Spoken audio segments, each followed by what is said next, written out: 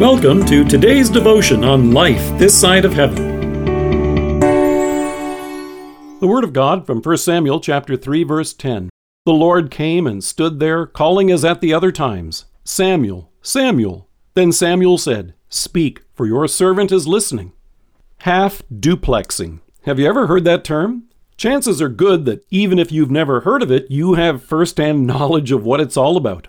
During this pandemic, a familiar part of communications for families, friends, and companies has been video conferencing. It enables us to visit and interact virtually with others when in-person visits aren't possible. So it's been hugely successful for meetings as well as social events.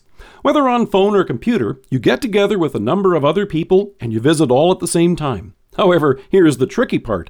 In many cases, if you go to speak while someone else is speaking, you may notice that one of you is going to get cut off, and you may not be able to hear them.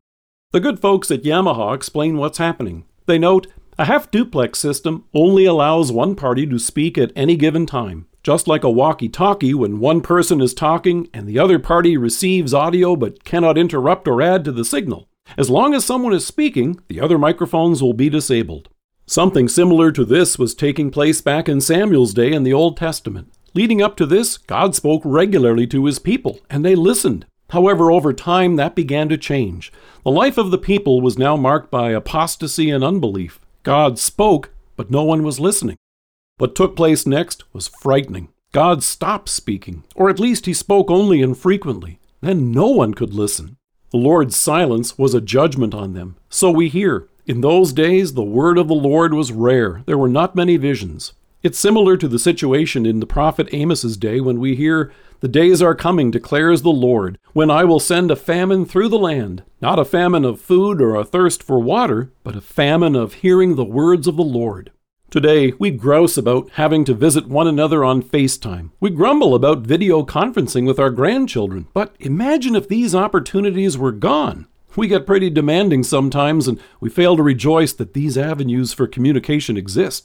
There are also times when we may even find ourselves talking over God, cutting off his voice to us. We may find ourselves ignoring his word and telling him in a rather testy tone, Listen up, Lord, your servant is speaking to you. Here's how we think things should be. That's what makes God's call to Samuel then so extraordinary. Growing up in service to God at the sanctuary, among his duties was helping out and looking after the aging high priest Eli. When God called Samuel in the night, he assumed it was Eli calling for assistance. After this happened a couple of times, Eli recognized it must be God calling to the boy and told him what to say. When it happened again, young Samuel replied, Speak, for your servant is listening. This was extraordinary in and of itself. However, what's even more amazing is that God still wanted to speak in mercy to his people. It's amazing. God still wants to speak his words of grace to you and me today.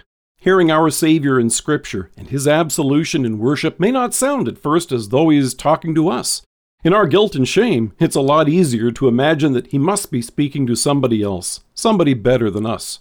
But God used the prophets, including Samuel, to point to the coming of our Savior. He would go on to anoint David as king. And in Acts we hear, From this man's descendants God has brought to Israel the Savior Jesus as he promised. Here is your Savior. Here is God speaking his words of mercy to you. Here is God assuring you that he sent his Son for you, and by his death and resurrection has accomplished your forgiveness and earned for you eternal life with him. That's a welcome voice with good news worth hearing. Let us pray. Almighty God, forgive us for the times we cut you off, take your word and the opportunities to hear it for granted, or assume they must be for someone else. Thank you for your word again this day. Speak, O Lord, your servant is listening. Amen. Thank you for joining us. If you're listening to us by podcast or on Alexa, we invite you to browse the resources that are available on our site at lifethissideofheaven.org. God bless you and have a great day.